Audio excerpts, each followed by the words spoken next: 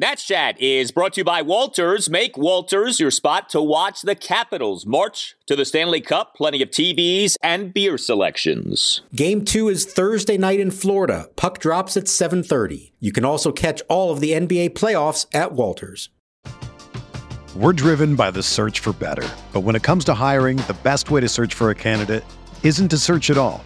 Don't search, match with Indeed. Indeed is your matching and hiring platform with over 350 million global monthly visitors, according to Indeed data, and a matching engine that helps you find quality candidates fast. Ditch the busy work. Use Indeed for scheduling, screening, and messaging so you can connect with candidates faster. Leveraging over 140 million qualifications and preferences every day, Indeed's matching engine is constantly learning from your preferences, so the more you use Indeed, the better it gets.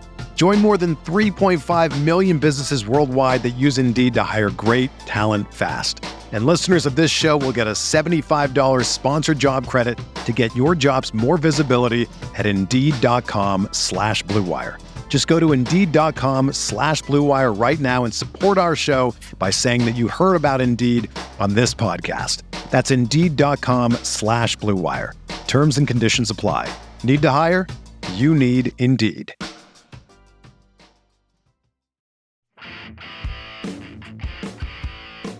Connor Joe, infield back, and a line drive left center field, chasing Robles. This one with a dive, gets by him, and goes to the center field wall. 2-run score. Joe racing around second, heading for third. He's going to be in there standing with a triple. 4 runs home in the inning, and it's 4-1 Rockies. And now Corbin, with 2 out, faces Jonathan Daza, and a check swing grounder. Corbin dives off the mound, fields it from his knees, third base side of the mound, throws him out at first to retire the side. What a play by Patrick Corbin. Makes 2 great fielding plays, one better than the other here in the bottom of the 8th. The longest outing of the year for a Nationals pitcher is 8 innings.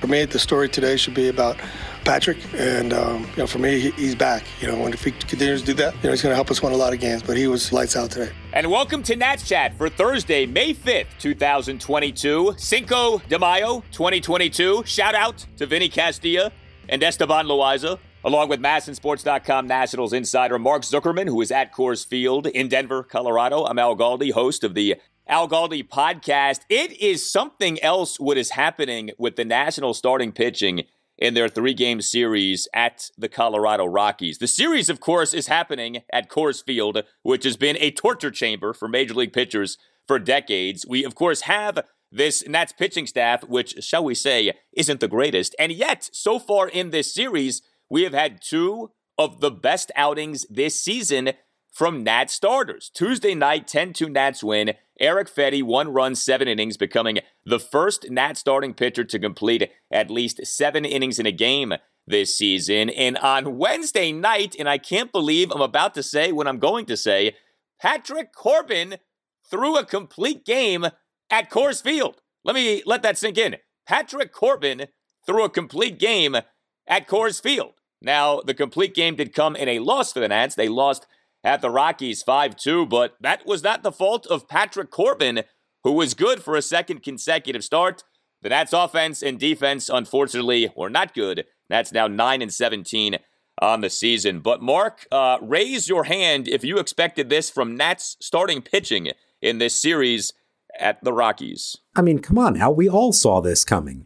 15 combined innings from the starters in the first 2 games of the series. I mean, next thing you're going to tell me is that they played both of these games in under 2 hours and 40 minutes each. That would never happen at Coors Field, right? That's the amazing thing. It's like 1955, these last 2 games for the Nats. It's been incredible to watch. And the game on Wednesday night started like 25 minutes late due to rain and ended up being done at a halfway decent time, given it's a game for us on the East Coast being played out in Colorado. 2 hours and 18 minutes. I've never seen anything like it at Coors Field. It's remarkable. Before I forget, you mentioned the great Vinny Castilla. I actually just walked by a photo of him from his glory days with the Rockies, because remember, before he became a Nationals legend in 2005, he was a Rockies legend, and he's up there among the many greats over the years here at Coors Field. So it was nice to see that. I've covered a lot of games in this ballpark. I don't think I've ever covered a game quite like what we saw on this night, where if you take away one defensive mistake by Alcides Escobar, and we're going to get to this, but you take that one thing away, it is as close to a perfect game as you're ever going to see somebody pitch here. That's how good Patrick Corbin was. That's how quick he was, how efficient he was. And it's just a shame that it gets wiped out by that, because you're going to look back at the end of the year at his pitching line and say, oh, well, that's a pretty decent start, but it's not going to really show just how effective he was. He was phenomenal. It's nuts with Corbin because he makes you want to scream with how bad he can be and the extent to which he can just get worked by an opposing team. And yet, as we've seen these last two starts, last Thursday afternoon against the Miami Marlins and on Wednesday night at the Colorado Rockies, there is still something there, you know? And so this thing of like, demote him to the bullpen or DFA him, like, no, there's something there still. And as we have discussed, it's not like the Nats are oozing with better pitching options. But like, this is what is so maddening about Patrick Corbin. He isn't some lost cause. He just refuses to like be on track, start in and start out. But as we saw on Wednesday night, he's capable of being good. It's like a student, right, who's capable of getting A's, but like continues to get F's. And you're like, why do you keep doing that? You know, it's like with Corbin, man, he teases you with this. And it was really impressive the way he performed on Wednesday night. This is why he's still out there. And yes, some of it has to do with what their other options are. But because deep down they do know he has the ability on any given night to do this. Consider this, 94 pitches in 8 innings. No walks, 3 strikeouts. It was quick outs. He completed the first inning on 4 pitches. He had another inning. The 6th inning was 8 pitches. The 7th inning was 10 pitches. The 8th inning, his last inning of the game, was 5 pitches. I've never seen an outing like that from anybody. I don't care who you are. And Max Scherzer never did that. Steven Strasburg never did that. Now, the Rockies are being super aggressive. They were going after him, and somewhere along the way, they kind of realized that and said, okay, we're going to force them to put the ball in play. And for the most part, except for one disastrous inning, it worked. So credit to Corbin and credit to Riley Adams, who has now been behind the plate for 3 of his last 4 starts, all of them his best starts of the year. There's something working between those two, whatever that is, to the extent that I think we may start calling Riley Adams Patrick Corbin's personal catcher. They worked great together. They really did. So we'll see what happens in 5 days from now. But I kind of like what I saw out of both of them today. Yeah, that would make a lot of sense. Whatever you have to do, you do, if it means helping out old Corby, given the way things have gone for him in recent years. So let's get into his outing on Wednesday night. 5 runs, 3 earned in 8 innings. It is an 8-inning complete game in a road loss for the Nats. He gave up 9 hits, a triple, 2 doubles, and 6 singles, but he issued no walks. He had the 3 strikeouts, like you said, 94 pitches, 70 strikes versus just 24 balls. Corbin retired 12 of the final 13 batters he began his outing by tossing scoreless first, second, and third innings, despite some defensive boo-boos by the Nats. Shortstop Alcides Escobar, bottom of the second, a 2-out throwing error to load the bases.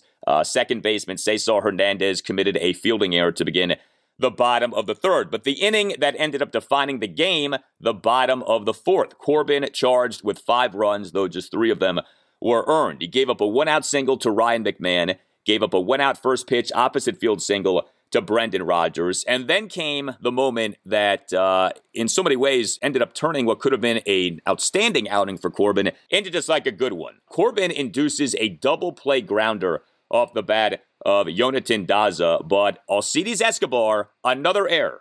Corbin delivers, and a swing and a ground ball to short. Escobar juggles it and cannot make a play.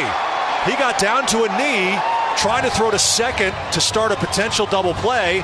As he goes down to a knee, he juggles the ball. A 1-out fielding error as he bobbled the grounder to load the bases. And then Corbin did give up back-to-back big-time hits. I mean, this is where Corbin went wrong. He gave up a 1-out first pitch, 2-run opposite field double by Jose Iglesias to right field for a 2-1 Rockies lead. And then Corbin gave up a 1-out first pitch, 2-run triple by Connor Joe to the left center field gap, past a diving Victor Robles for a 4-1 Rockies lead. Corbin then induced a 1-out first pitch RBI groundout by Charlie Blackmon for a 5-1 Rockies lead. So before we properly skewer old Alcides Escobar, I think this is the one criticism you would have of Corbin. Escobar makes the mistake, and then Corbin unravels to a degree. 2-run double by Iglesias, 2-run triple by Joe. Yeah, and Patrick called those the 2 worst pitches he made all night. So, I mean, he wasn't trying to overlook that, wasn't trying to sugarcoat that.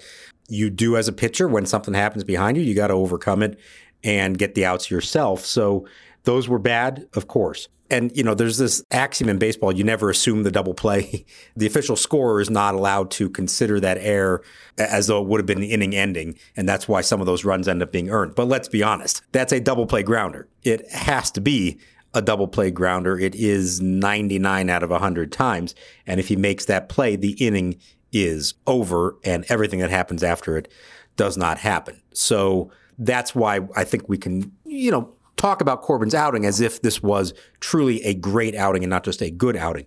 But it doesn't work that way. When there is a mistake behind you, you have to overcome it. He did not do that. He gave up the 2 big hits. But that's really a blip. And if, we're looking at big picture here, as tough as it is to accept the loss, you still have to come out of this and say, boy, if that is who Corbin can be, and it's now 3 of his last 4 starts that he's been pretty good, and this one was the best of them, that's a major development for this team because all of a sudden this guy isn't a lost cause, but maybe somebody who can actually give you a chance to win when he takes the mound every 5th day. Now let's see. His next 2 starts, as it lines up, are going to be the Mets and the Astros. Okay, very different challenge. So let's see how he handles that. But for the first time in a long time, the needle is pointing up for Patrick Corbin. And I don't know that any of us, a week or 2 ago could have seen that coming. Yeah, so he ended last season well, if people remember that. Patrick Corbin last September pitched well in 4 or 5 starts, but then he started this season in a not-so-great way, and things really got bad in that 7-1 loss to San Francisco at Nationals Park on April 22nd, 7 runs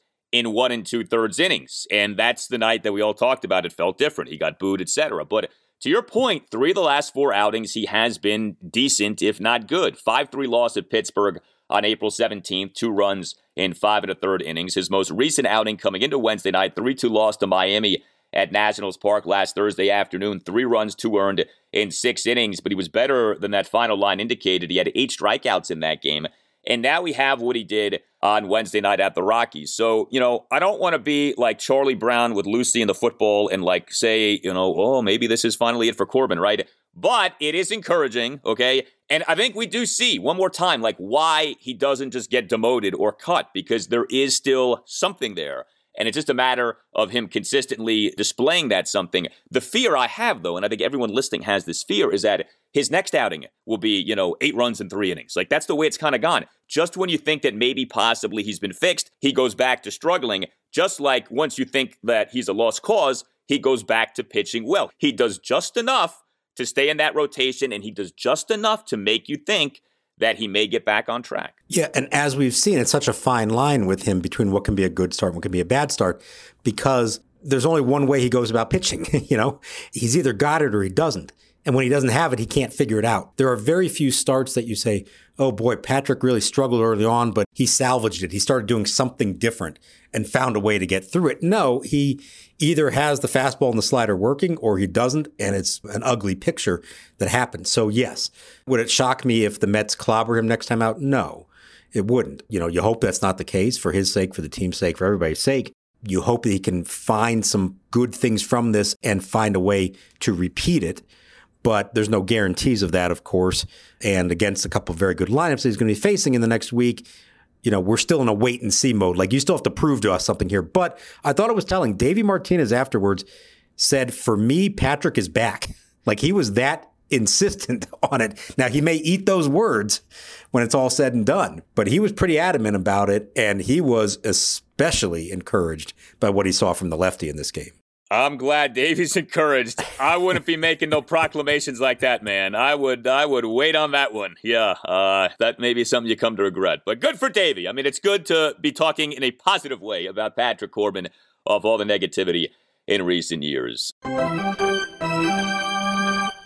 Hey guys, it's Al Galdi for Window Nation. It is Window Nation's graduation sale. If your old windows are failing or just not making the grade, here's a homework assignment so that you get an A. Call Window Nation and get to the head of the class. Window Nation has installed over 1 million windows in over 150,000 homes with 96% of those homes needing no follow-up service. Over 1,500 custom window combinations are available, vinyl and fiberglass. You can increase the value of your home with curb appeal and save money on your energy bills by replacing your old inefficient windows with new energy-efficient Window Nation windows. Window Nation has installed over 1 million windows and has an A-plus rating from the Better Business Bureau. Call 866-90-NATION or visit windownation.com. Make sure that you tell Window Nation that Al Galdi sent you, but give Window Nation a call, 866-90-NATION, or visit windownation.com. One more time, 866-90-NATION or windownation.com, and make sure that you tell Window Nation that Al Galdi sent you. We're driven by the search for better, but when it comes to hiring, the best way to search for a candidate isn't to search at all.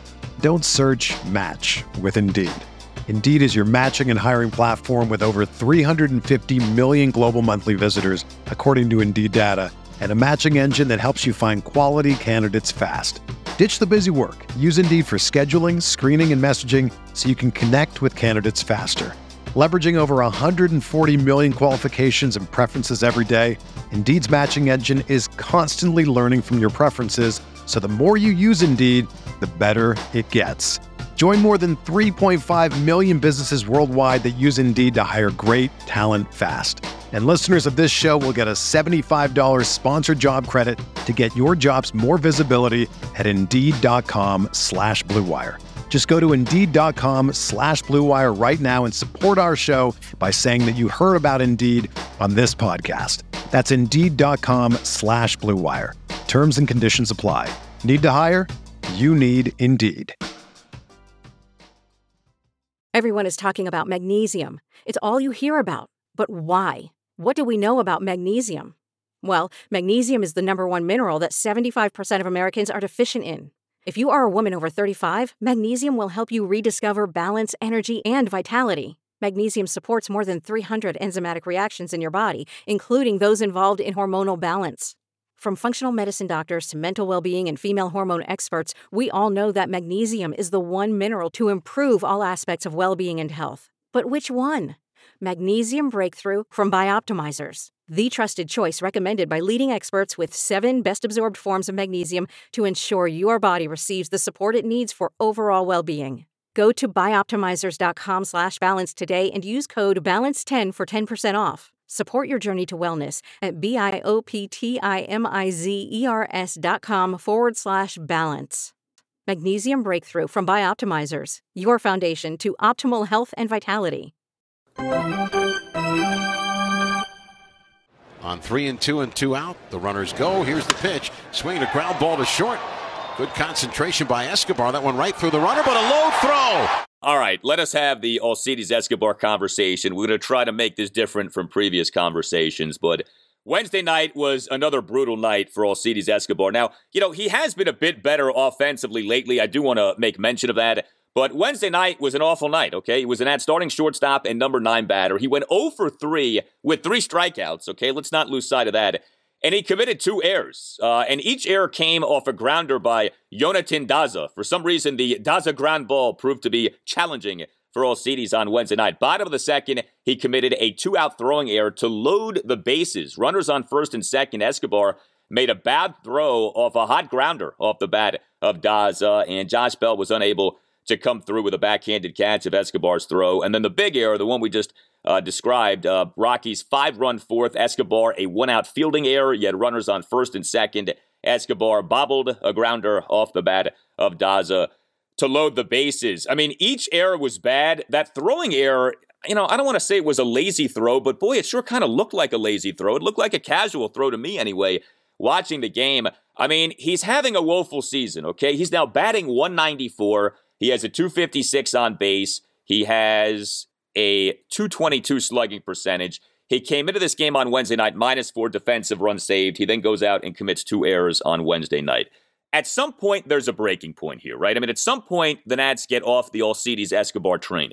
We get it with Luis Garcia. He's hitting really well at AAA Rochester. The Nats do have major defensive concerns. I still come back to, would he be that much worse than Alcides Escobar right now at shortstop? Do you think it's possible that Wednesday night was the breaking point for Escobar, or do you think we're going to continue to see him as, for the most part, the Nats' every game shortstop? I could see somebody else, probably D. Strange Gordon, who's just back from the COVID IL. I could see him starting Thursday's game, but I don't think D. Strange Gordon is suddenly going to become their starting everyday shortstop.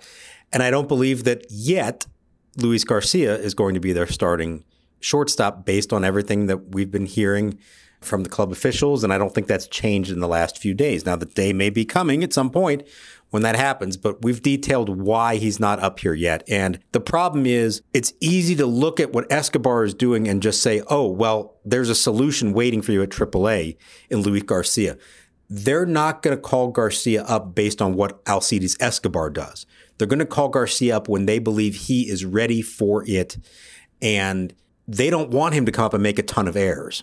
Okay, they want him to come up and have success because they think he has a future for them, either as a shortstop or as a second baseman, and they don't want to do anything that might jeopardize his long-term development. So the real problem here, the real mistake on the Nationals' part, if you will, is that they don't have a viable plan B for Escobar. It's just somebody else to be a placeholder until Garcia is ready. Like we said, D. Strange Gordon, could do it, but I don't think they want to do that.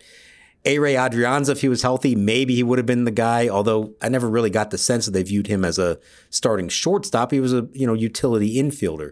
Lucius Fox, we saw, is not really the guy. They don't have that other player waiting in the wings just to step in and hold down the fort for a month or two until they decide that it's time to call up Garcia. So if there's a failure on the organization's part, I think that's where it is. But short of that, and not wanting to call up Garcia before they truly believe he's ready, I don't know what else they do other than stick Escobar out there. And as hard as that is to watch at times, we have to acknowledge what this team is trying to accomplish this year, what their goals are, what their motivations are. I think they are okay living with him out there costing them in the short term rather than doing something else that they think could hurt them more in the long term. So there's a school of thought in sports that you sort of have to get the bad out of you. That like when you're young and talented, you're going to make mistakes, you're going to struggle. And so you just kind of have to get those out of you, and then you can really start to have success. There's a big part of me that feels like call him up, put him at shortstop. Even if it is bad for a while, if he's who you hope him to be, he'll work his way through those struggles. This reminds me of in the NFL where a team will draft a quarterback and then won't want to start him because they're so afraid of what might happen if he starts. And so what happens is they start some veteran, and the veteran stinks, and then they put in the rookie, and the rookie ends up actually not being that bad. We've seen that time and again in the NFL. The Houston Texans went through that with Deshaun Watson. The Chargers went through that with Justin Herbert. Those guys didn't start to begin their rookie seasons. These veterans started, and then those guys went in and were great. And you're like, why weren't these guys starting from the get-go? And I'm not trying to say Luis Garcia is Justin Herbert, but sometimes there's like an anti-youth feeling, I feel like, in sports where you assume the worst and you feel like if bad things happen, the guy will never recover. And I just wonder if maybe you might be better off, bring him up. Yeah, he'll make some mistakes, but maybe that's the way for him to learn. I mean, he has played a lot at AAA over these last few years. I think there's an argument at this point to be made. There's not much more for him to do or to accomplish at AAA. So I just wonder about that. If maybe he should just learn defensively at the majors. It might be rough at times, but that might also expedite the learning curve for Luis Garcia defensively. Yeah, I get what you're saying, and I'm not saying I disagree with it. I think if it was going to be at second base, they would have done it already. I think it's because it's shortstop, because he hasn't played quite as much there over the years, and because the performance has been pretty bad there. And there are things that are just the fundamental way they're trying to get him to play the game. They want him to do it in that lower pressure environment. And up here, it may be too much pressure and cause, worse habits to develop and all that stuff. Now, maybe there's a point, maybe we're already there, or maybe we've already passed that point where you just, like you're saying, just go for broke, do it, see what happens, whatever happens, happens. I'm just telling you what I'm hearing from the people who make these decisions for the team. They've been pretty adamant up to this point that they don't believe he's ready for it, and that bringing him up could cause more damage than whatever benefit there might be to making the switch there. Cesar Hernandez has played some shortstop. Do you think there would be any consideration to putting Cesar at shortstop? Probably not. See, this all along, we've gone back to this. It does make me question why he was the guy that went out and signed right away. Yes, he's played short, he's played some third, but really they view him and he views himself as a second baseman first and foremost. So when you make that move, remember, that was their first significant move of the offseason. You're basically saying, okay, Luis Garcia is not going to be our second baseman now. All along, I thought that seemed a little weird to me because I always got the sense that they didn't really believe in Luis as a shortstop. But now you're saying, okay, we're going to sort of force that issue and see if he can play it. So I don't think that's where they would go with it. You never say never. It's kind of hard to figure out exactly how this is going to play out here. But that's not one that I've really sensed. I think, if anything, it would be D. Gordon for a little while, or, if Lucius Fox does well at AAA, maybe they bring him back up and give him a chance to do some things. Some kind of stopgap there, until they've determined once and for all that Luis Garcia deserves to be the guy. Well, Wednesday night was a rough night for the Nats offense. The Nats bats went back to being quiet off having been really good in 3 of the previous 4 games. Nats on Wednesday night, just 2 runs, just 7 hits, a homer to go with 6 singles, just 1 walk. We had a rare bad game for Josh Bell. Bell went 0 for 4 on Wednesday night. We've really gotten spoiled by him. We're not used to seeing that. Juan Soto 1 for 4, had a single, did strike out twice. No Nelson Cruz on Wednesday night. He did not play due to the back stiffness. And so we saw something that maybe we're going to be seeing some more of, given how hot this guy remains. Yadiel Hernandez on Wednesday night was an starting DH and number 4 batter, and he continues to hit 2 for 4 with 2 singles. Top of the second, a leadoff opposite field single to left center field. Top of the fourth, a 2-out single to right center field. 66 plate appearances for Yadiel Hernandez now this season. He's batting .371. He has a .394 on base, a .532 slugging. This is really something, how hot he is. It really feels like watching these games, every time he comes up to hit, he's going to get a hit. I mean, I know the phrase locked in gets overused. He is locked in right now. You talk about being in the zone, like that's where Yadiel Hernandez is right now. So in the press box, as he comes up to bat, we're kind of joking with each other, predicting what we think he's going to do in each at bat. And he comes up the first time, and I said, I singled to left center. Boom, single to left center. What do you know? He does it. Next time up, okay, well, maybe he'll go right center this time. And I said, boy, there's a big gap there. If he could get it all the way to the wall, it's so big here, he could end up hitting a triple. He hits a base hit to right center, ends up being a single because they cut it off. It is remarkable. He's like doing things on command. At that moment, after those first 2 at-bats, he's actually batting .383 for the season. He doesn't have enough plate appearances to qualify for the league leaderboard, but if you dropped it down to like 60 plate appearances, he actually would be leading all of the majors at that point with a .383 batting average. That's how good he's been. You have to keep putting him out there. Those 2 hits came off a lefty tonight, and Austin Gomber, who was really effective against just about everybody else. So it's not like that was some weak left-hander that he was facing. You have to keep putting him out there one way or another, whether it's DH, left field. You find a way to get him in the lineup as long as this keeps going. I don't know if he can do it all season long, but in the situation they're in, they can't afford to bench him. He needs to be out there as much as possible until he proves that he doesn't deserve to be out there any longer. You can always email the Nats Chat Podcast, natschatpodcast@gmail.com. We got an email from Michael Stout asking, do you think the Nationals would consider trading Yadiel Hernandez? Michael's a man after my own heart. I mean, it's funny, we talked about Nelson Cruz as a potential trade chip. Might it be that Yadiel Hernandez emerges as that? But it's also a little more complicated with Yadiel because, yes, he's older, mid-30s, but he's under team control for years to come. So you actually have him under your control for years to come. So it's like, okay, is he a building block? Well, he's in his mid-30s. But on the other hand, he's not going into free agency anytime soon. What do you think the Nats think? Do you think they would try to flip him this year? Or do you think they say, hey, this guy can hit, we'll keep him for as long as he can hit? I have no idea. We were talking about it ourselves, again, in kind of a joking way, because who would have ever even imagined that this would be a conversation we'd be having? But the key there is, in your mind as a GM, as a baseball executive, you have an idea of what somebody is worth in a trade.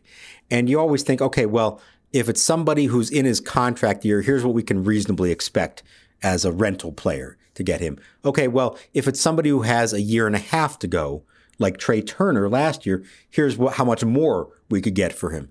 If you have somebody with 4 more years of control, you're typically saying, we're going to get a huge haul of prospects for him, except that's not who Yadiel Hernandez is. He's a 34-year-old, only in his second full big league season. So I think it's really hard just to evaluate what would an appropriate return be for him. I'm sure teams are not going to offer up, multiple top-level prospects for a guy at his age. Then again, if you're Mike Rizzo, you're not just going to give him away. Why would you do that when you have control of him for all these years? So I don't know the right answer to that one. I think you let this play out. You see what is he doing over the course of the summer. Can he really be a successful, essentially everyday big league hitter? If so, maybe you say, let's keep him around here for a little while. The DH long-term helps in a way. Even if in the long run he's not an everyday player, as a pinch hitter, that's a really nice thing to have at your disposal. He's not going to cost you a lot. So I wouldn't say they're eager to move him, but I guess when the time comes in July, the team's out of the race, he's still hitting really well. You listen to what's out there for him, and I just think it's fascinating. I don't know what a 34-year-old Yadiel Hernandez with 4 years of control left, what he's reasonably worth. I don't know what you ask for him. It's such a weird situation. He so perfectly embodies the Nats, older player who's young into his major league career. I've joked so many times about the Nats rebuilding with older guys. Yadiel Hernandez is that guy, age 34 season. He's not due to be a free agent until the 2027 season. So 2026, 2027. He's not even due to be arbitration eligible until the 2024 season. He's not even arbitration eligible yet. If you think about that, it's nuts. So yeah, this is a very unique circumstance, but he's hitting like crazy right now. And it feels, talk about someone like Escobar right now being an automatic out. Yadiel Hernandez right now feels like an automatic hit. Every time he comes up, you just feel like he's going to get a hit. Yeah, it's on command right now. And that's why you can't bench him. You got to keep him in there until he does something that says he needs to be benched. You got to keep him in there, even if that means Nelson Cruz gets some more days off. And, he's dealing with a bad back, so they want to just give him a day.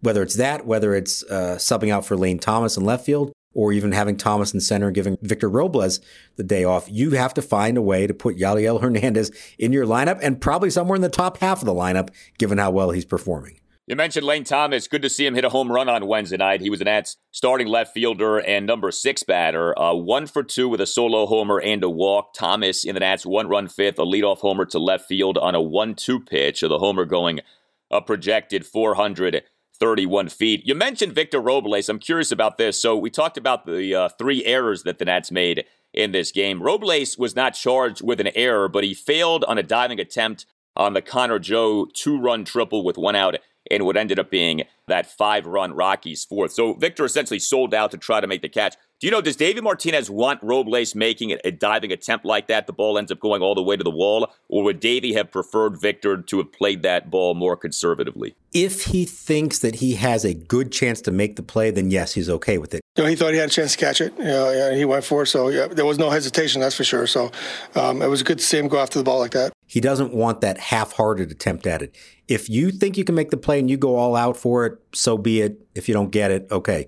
Now, ideally you find a way to knock it down, keep it in front of you at least. It's easier said than done. Without having really rewatched that one multiple times, I don't know what the right answer was, but I can tell you that he did go all out for it. It wasn't should I not? Yeah, I'll go for it. No, it was, I'm going to make this play, and he goes all out for it, full extension, and he just didn't make the play, and it cost them. I think those are the kind of mistakes that Davey can live with. It's the tentative errors. It's the sloppy plays on the infield like we saw. He would always rather see a guy make an error of aggression than an error of being too tentative in the field. Yeah, and I think especially with Victor, we know he can make that catch. And so you can't hindsight it and say, well, he should have done that. He didn't make the catch. Well, if he makes it, you're throwing bouquets at the guy. So you're not going to always convert on those attempts, but he can convert on those attempts. We have seen that. 0 relief pitchers were used by Davey Martinez on Wednesday night. First time this season that we can say that. But we on Wednesday did have bullpen news for the Nats, and the news, sadly, is not good. The Nats on Wednesday afternoon transferred Sean Doolittle to the 60-day injured list. Bad news there. The Nats also claimed reliever Corey Abbott off outright waivers from the San Francisco Giants and optioned Abbott to AAA Rochester. But the Nats have had Sean Doolittle, or had Doolittle, on the 10-day injured list, put him on that on April 20th with the left elbow sprain. Now he's been moved to the 60-day IL, and we learned on Wednesday that Doolittle has received a platelet-rich plasma injection, a PRP injection, in his left elbow. So it's unfortunately going to be a lengthy time until we see Sean Doolittle pitch again for the Nats. Yeah, so once you have that injection, it's 6 weeks before you can start throwing again. So that's why they make the move to put him on the 60-day. It would make him eligible in late June. So it's not 60 days from today. It's 60 days from when he first went on the IL. So, they've already got a couple weeks into this. The sense of this is, look, when the injury happens and they diagnose it as an elbow sprain, a sprain of the UCL ligament, we know what that is and what that means. In the back of your mind, you always have that fear of the worst case scenario means Tommy John surgery. Well, that's always the last resort. And you try to do everything else you can before you get to that. The best case scenario was take a week to 10 days off, get some rest and rehab, and then go out and try to throw and see if it gets any better. Well, that didn't happen. They decided at some point just before the road trip started to go ahead and take the next step, which is the PRP injection. So you can look at it as, one of two ways. You can say bad news because it's going to knock him out longer, or you can say this is another attempt to do something without resorting to surgery. And if it works, then he could avoid it and maybe come back and pitch, shortly before the All-Star break, something like that. So I think it's worth a shot at this point in the season, at this point in his career. You don't just want to jump right in and have the surgery. Remember, Joe Ross last year had a tear of his UCL. They opted for rest and rehab, and he made it, into spring training and thought he was going to be fine, and then winds up that he has a bone chip that needed surgery. So, there's still a reason to hold out hope here that this could work for Sean and that he can come back and pitch this year. If it doesn't, now you got to start talking about other options, and that's where you go to the only other option at that point probably is Tommy John surgery. You hope it doesn't come to that, but you get why they didn't want to make that leap quite yet. You give it one more shot with this injection, hope that it works. Maybe he is back sometime pitching this summer. Yeah, it's a shame. I mean, he had looked so good for the Nats to begin this season. 6 games, 5 1/3 scoreless and walkless innings, 6 strikeouts. He faced 17 batters. He retired 16 of them. Like, it was feeling like 2017 all over again. And then age or, wear and tear on the elbow, whatever you want to say, caught up to Sean. So we'll hope for the best. And hopefully he's back pitching for them at some point this summer. But, we'll see. Well, Game 3 for the Nats at the Rockies Thursday afternoon at 3:10. Aaron Sanchez will be the Nats starting pitcher. I tell you what, if Sanchez pitches well on Thursday, forget it. Everyone on the Nats should play the lottery. Fedde on Tuesday night, Corbin on Wednesday night, Sanchez on Thursday afternoon. Not exactly Maddox, Glavine, and Smoltz, but man, this could end up being some series if Aaron Sanchez pitches well on Thursday. He's done all right so far, he got his first win last time in San Francisco. Interestingly enough, that start was the Apple TV game in San Francisco. This one's a YouTube game, online only. Maybe Aaron Sanchez pitches well when he's only streaming and not on cable TV. We'll have to see how that works out. Who knows? Some people do their best work when they're streaming, so maybe Aaron Sanchez is one of those people.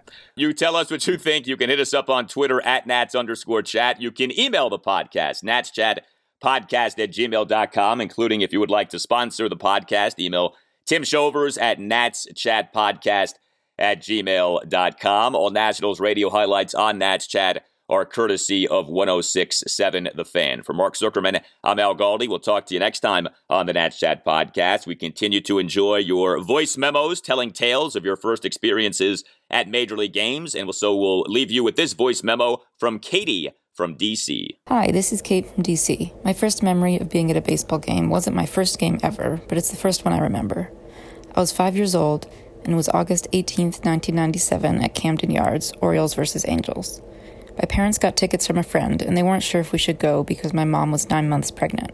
They decided we should go to the game anyway, and shortly after it started, my mom took me and my older sister to the bathroom and suddenly told us we had to leave. We were both disappointed until she told us she had gone into labor and we were about to have a new baby sibling, and then we were really excited. It was a long drive from Baltimore, so there was some concern, but my mom did not in fact give birth to my sister at the game or in the car. They made it to the hospital, and she actually wasn't born until the following day. So even though we weren't at the game for long, I consider it a great baseball memory, and it's a great story for my little sister to tell, and we even still have the tickets from that game. I was really into baseball as a kid, and I played Little League, But by the time the Nats came to D.C., I was a young, cranky teenager and had unfortunately stopped paying attention to baseball for a while, and eventually moved away for college. My little sister is now almost 25, and she and I are both big Nats fans, despite her almost being born at an Orioles game. And she's actually the one who got me excited about baseball again when I moved back to D.C. as an adult. Thanks for this idea. It's been great to hear everyone's stories. I love the podcast, and go Nats. There goes a runner. High drive, deep to left field, way back. Gonzalez takes a look. Goodbye, baseball! Oh, Vinny Castilla adds a home run to the double and triple, and now needs only a single to complete the cycle.